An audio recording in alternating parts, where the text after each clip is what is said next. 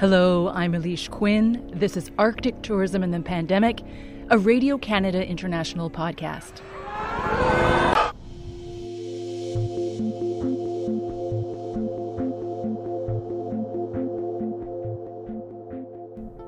Welcome to the first edition of our new series exploring the northern tourism industry and the impacts of COVID-19.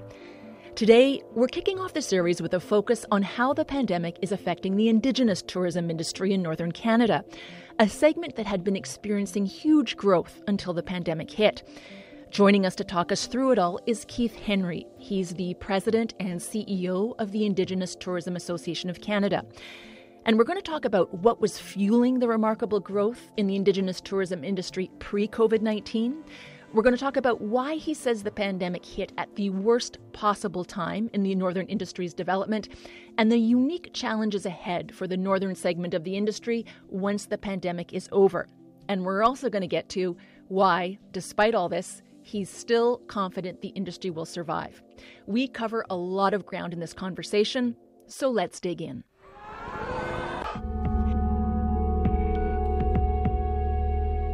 Keith Henry, hello. Yes, hi. Nice to be with you today. So why don't we just do a quick portrait of Indigenous tourism in Canada's territories before the pandemic, how they were faring, any particular areas of growth we could talk about, or any initiatives that were being put in place that showed promise? Yeah, I mean, well, first of all, thanks for having me on the podcast today, of course. And Indigenous tourism was really, pre-pandemic, it was really one of the fastest growing segments within the tourism sector within Canada. We were seeing a rapid increase in a number of areas. And just to try and highlight a few, we were just seeing a lot more support on within Indigenous communities and Indigenous entrepreneurs, first of all. I think we were seeing a real genuine interest in building Indigenous cultural experiences, and that could be done in a variety of ways, whether it was Indigenous culinary opportunities like restaurants or just food trucks, or a lot of different catering sort of services were growing. We were seeing communities putting in infrastructure like cultural centers and hotels and other sort of really important pieces of what would provide a visitor a sort of holistic experience. And we were just seeing a lot more support from across Canada within the marketing community, right? So not just on the Indigenous business side, but, Destination Canada or across the north, whether it was, Yukon, Travel Yukon, Northwest Territories Tourism, or Nunavut Tourism. I mean, we were just seeing a really strong uptake in terms of the new kind of investments and around marketing and development. So, I mean, and there was a reason why. Some of it was political, but quite frankly, a lot of it was due to the fact that visitors were demanding it. We were seeing unprecedented uptake in interest, both within Canada, so many Canadians were exploring new Indigenous opportunities. But quite frankly, what was really driving the most interest was international, and we were seeing substantial increase in interest from the U.S., places like some of the more traditional places. I think your audience might think of like Germany and other sort of countries. They were strong still, but really we were seeing new interest from places like China, Japan, growing from Japan, not new. That's been a market that's been there for a while. France, UK. There was just a substantial growing economic interest, and so that all of those factors blended together to see why tourism had grown 23% over the last 3 to 5 years, and outpacing tourism growth over the same time, which was at about 14.5%. So, there was a reason everyone was so excited and very motivated to build and see Indigenous tourism grow within Canada.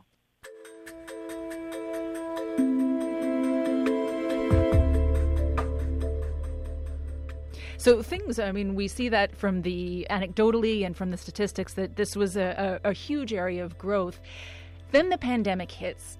Give us an overview of the kinds of things you're hearing from ITAC members in the territories, what kind of challenges they're facing, and sort of what the general mood is. Well, I think it's quite substantial. The pandemic has really been quite devastating to Indigenous tourism in terms of not just the loss of we've lost, especially the north. What we saw in northern Canada was a lot of international visitation. And all of that has evaporated. I think of operators like in Yellowknife that have done a lot of aurora viewing. 90% plus of their market was coming from overseas or the U.S. And so whether that's Aurora Village, which is an Indigenous-owned, Métis-owned, and First Nation-owned a business there, or North Star Adventures, or many of the other experiences in Northwest Territories. Or you think of Nunavut, there's a number of communities that have hotels and infrastructure. There's outdoor adventure there. Or in the Yukon, there's amazing cultural centers, there's amazing festivals and events. A lot of those visitors were not, some were Canadian, some were local residents, but a lot of the spending customer was coming from international, and that's gone, and it's been gone for a year. And the challenge we're going to have is that's had a downstream ripple effect, right, in the supply chain, if you will, or our Indigenous businesses. Canadians in the North, I think we can all appreciate that these are businesses that need to be functional and feasible and stable. When you've gone from a few thousand visitors in some cases, or a few hundred visitors, to zero, it has a devastating impact. And so today, the North is facing serious threats to stabilizing the sector itself, and then stabilizing the businesses. Some operators have lost many employees, that are Indigenous employees. That are moved on to other job opportunities. So the devastation is very real. And, at ITAC, we're greatly concerned about how we work with all levels of government and the communities and our business community to how do we actually ensure that, there's this misconception, and I believe it's a very dangerous one, that somehow tourism will come back and you'll flick a switch and everything will return to where it was pre-COVID. And nothing could be further from the truth, is my estimation. The North and Canada has lost about 30 years of progress for Indigenous tourism, and to rebuild that's going to be a very monumental task. Is there a difference between how the tourism shutdown is affecting Indigenous businesses in the North versus Indigenous tourism business in the South? Is there anything Northern specific that makes things more challenging? Yeah, I would say it is that we've actually done a fair amount of research as we've been as a national organization, we've been surveying our members and trying to get some real-time feedback on how, what is going to happen for many of our businesses. And I can tell you firsthand, the North is definitely one of our more vulnerable areas, primarily because a lot of the Northern business has been driven by international markets. That's one of the factors. The other factor is a lot of those businesses, there was a lot of new startups in the last 3, 4, 5 years. And like any industry, whether you're Indigenous or not, those are really critical years to stabilize as a business owner, to have some funds put away, to stabilize. And they just haven't had a chance to really grow themselves in that way. So there's not a lot of savings there for many of our business owners, and whether or not they're going to survive, whether they're First Nation, Inuit, or so there's actually some Métis businesses in some parts of the North that are and they're all extremely vulnerable. So I would say that the way I would best describe it, it's situation critical in the North right now.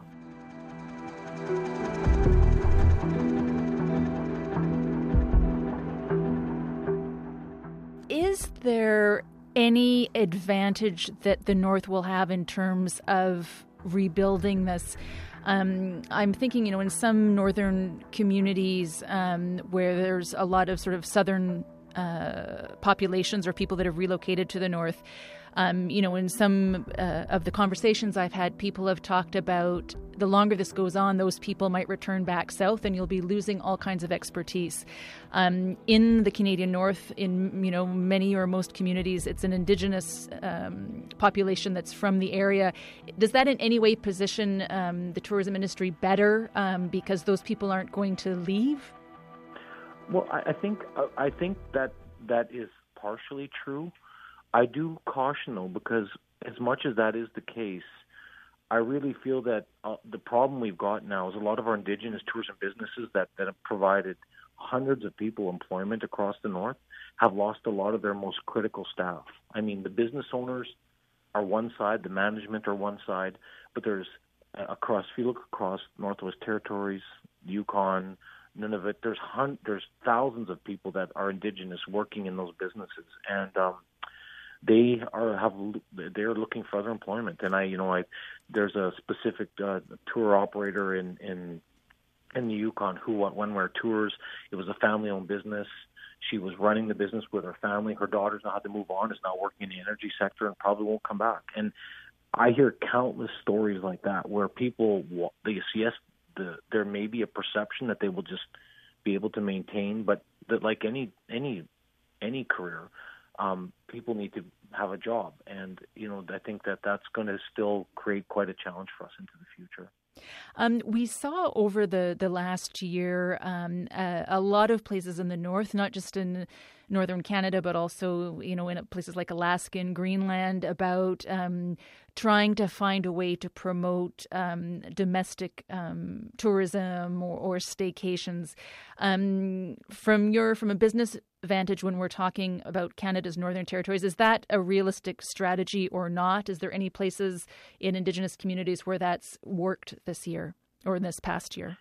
I think it's a nice thought, and I think there's some merit to it. The problem is, although we want to focus on domestic tourism, we've lost so much flight infrastructure, especially for the north. I mean, Air Canada has limited its number of flights to the north.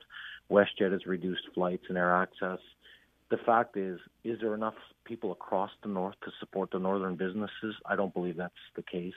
Is there enough Canadians that want to go to the north as travel restrictions lighten up? I do believe there is a market there. The problem is now we've added the complications of, we've lost flight infrastructure. There's less flights going into the north. So until all of these issues line up, I feel that is probably not a very realistic strategy or stabilization process. It's what we're all going to try and do, and ITAC has got we've been working on domestic marketing this year. There are some examples, but, the businesses we've seen survive that have been somewhat, have had some modest business this year are around the traditional large destinations. There's some Indigenous operators here in BC near us and Tofino that have done okay because British Columbians were able to visit Tofino, and it's accessible by air, by ferry, by driving on the island. Accessibility is critical, especially for the north, and it's a challenge I can't look at that in a universal way and say that would be the experience in the north, because we don't have the same accessibility for a lot of the north that those operators will need.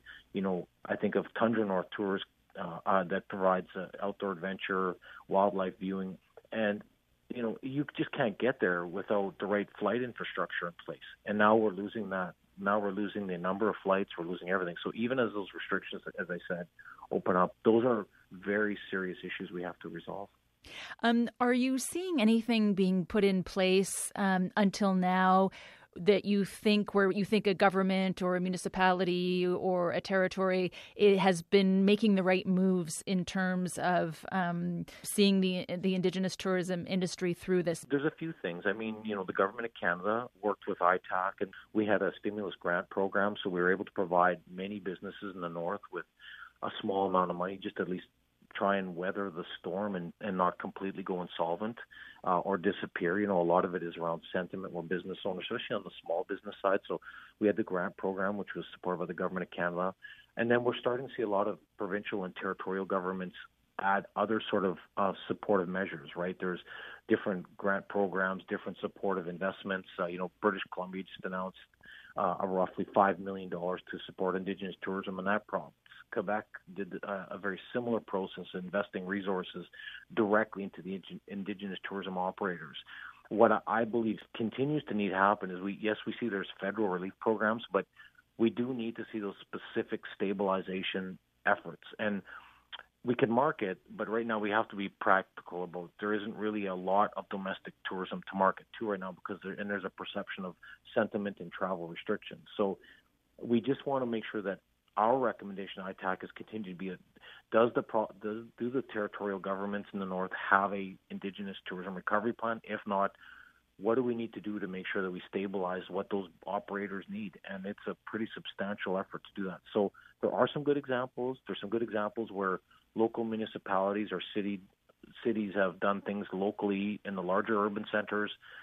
In the north net, we just need to continue to raise that profile and raise that awareness about how do we help stabilize those. I just have to repeat, the northern businesses will face significant challenges for years to come without stabilization efforts because it was such a heavily dependent international market for the north, to an extent that is now we're seeing that those are really significant. The international markets will not open, we assume, for the next probably 1 to 2 years, given what we're seeing. So those are the kind of things I continue to have to say on these kind of interviews.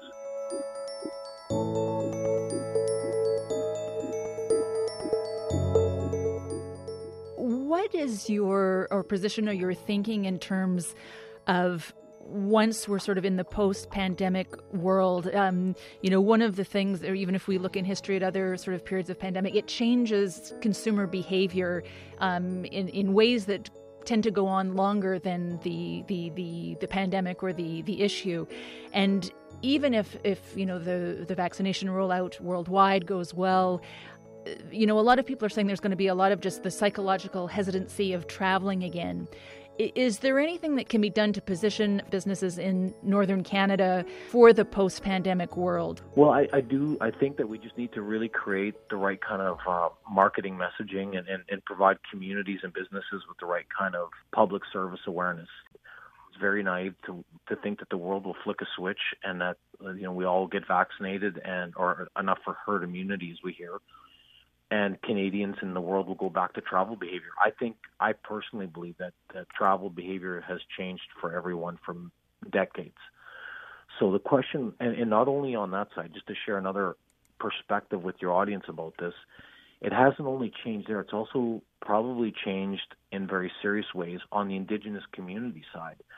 Many communities are now going to be even more hesitant than ever before, maybe to consider welcoming visitors for fear of these kind of unintended consequences of bringing in a virus, and still apprehensive and fearful that maybe there still is different variants of the virus into the future.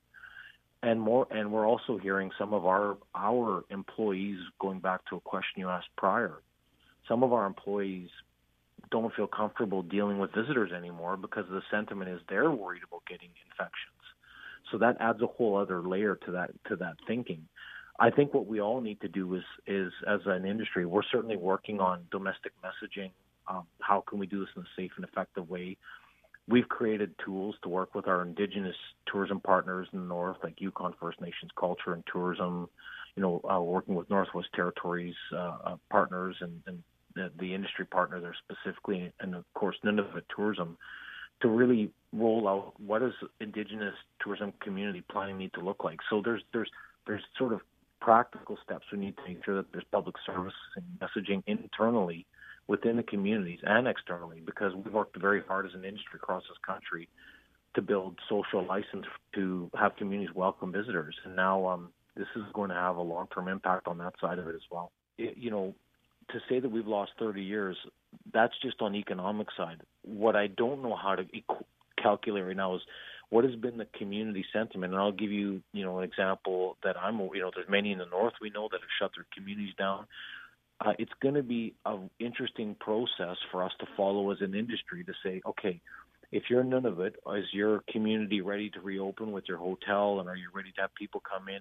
And notwithstanding all the other challenges of flight infrastructure and that, that's a very concerning future for us as an industry. Like, we know we need Indigenous tourism. We know it provides jobs. It provides, cultural sort of support to keep culture alive in the youth by providing that kind of meaningful investment and support to stabilize jobs in the community. But really, at the end of the day, this may be add another 10 years onto that equation.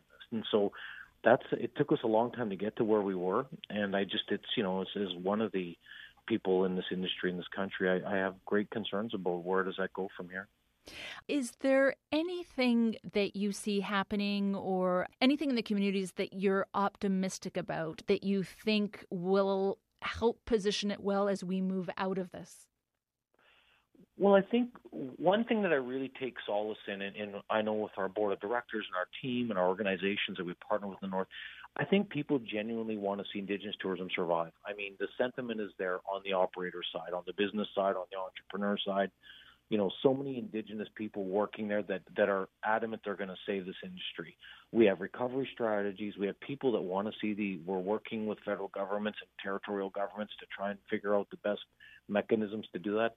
I believe there's a genuine, authentic, that people see that no matter what, we're going to come through this and we're going to survive. So I think the sentiment within the business community, on the Indigenous business community, is there.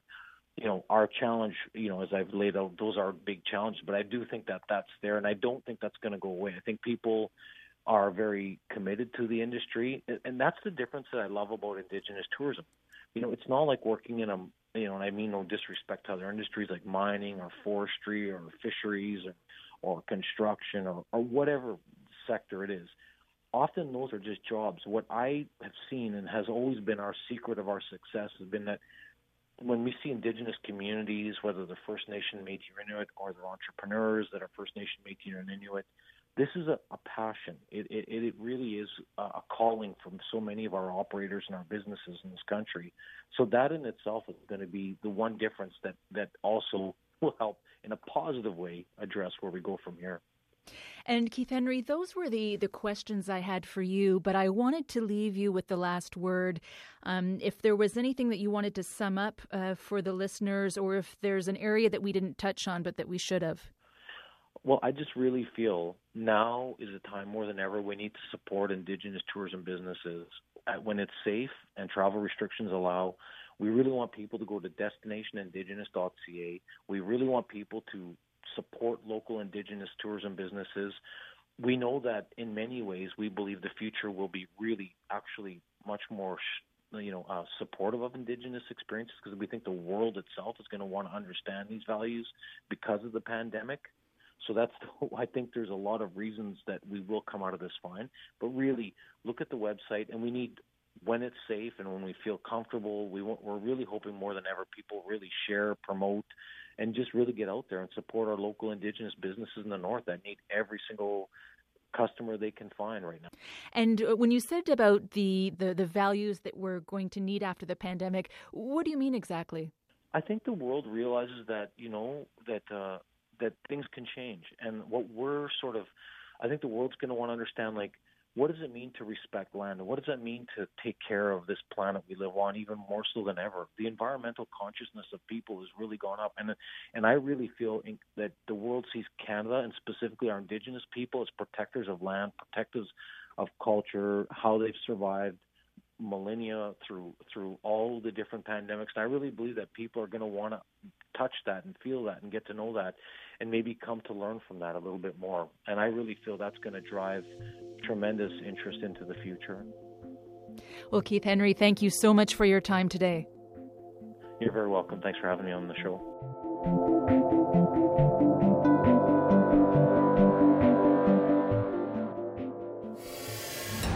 This has been Arctic Tourism in the Pandemic, a Radio Canada International podcast.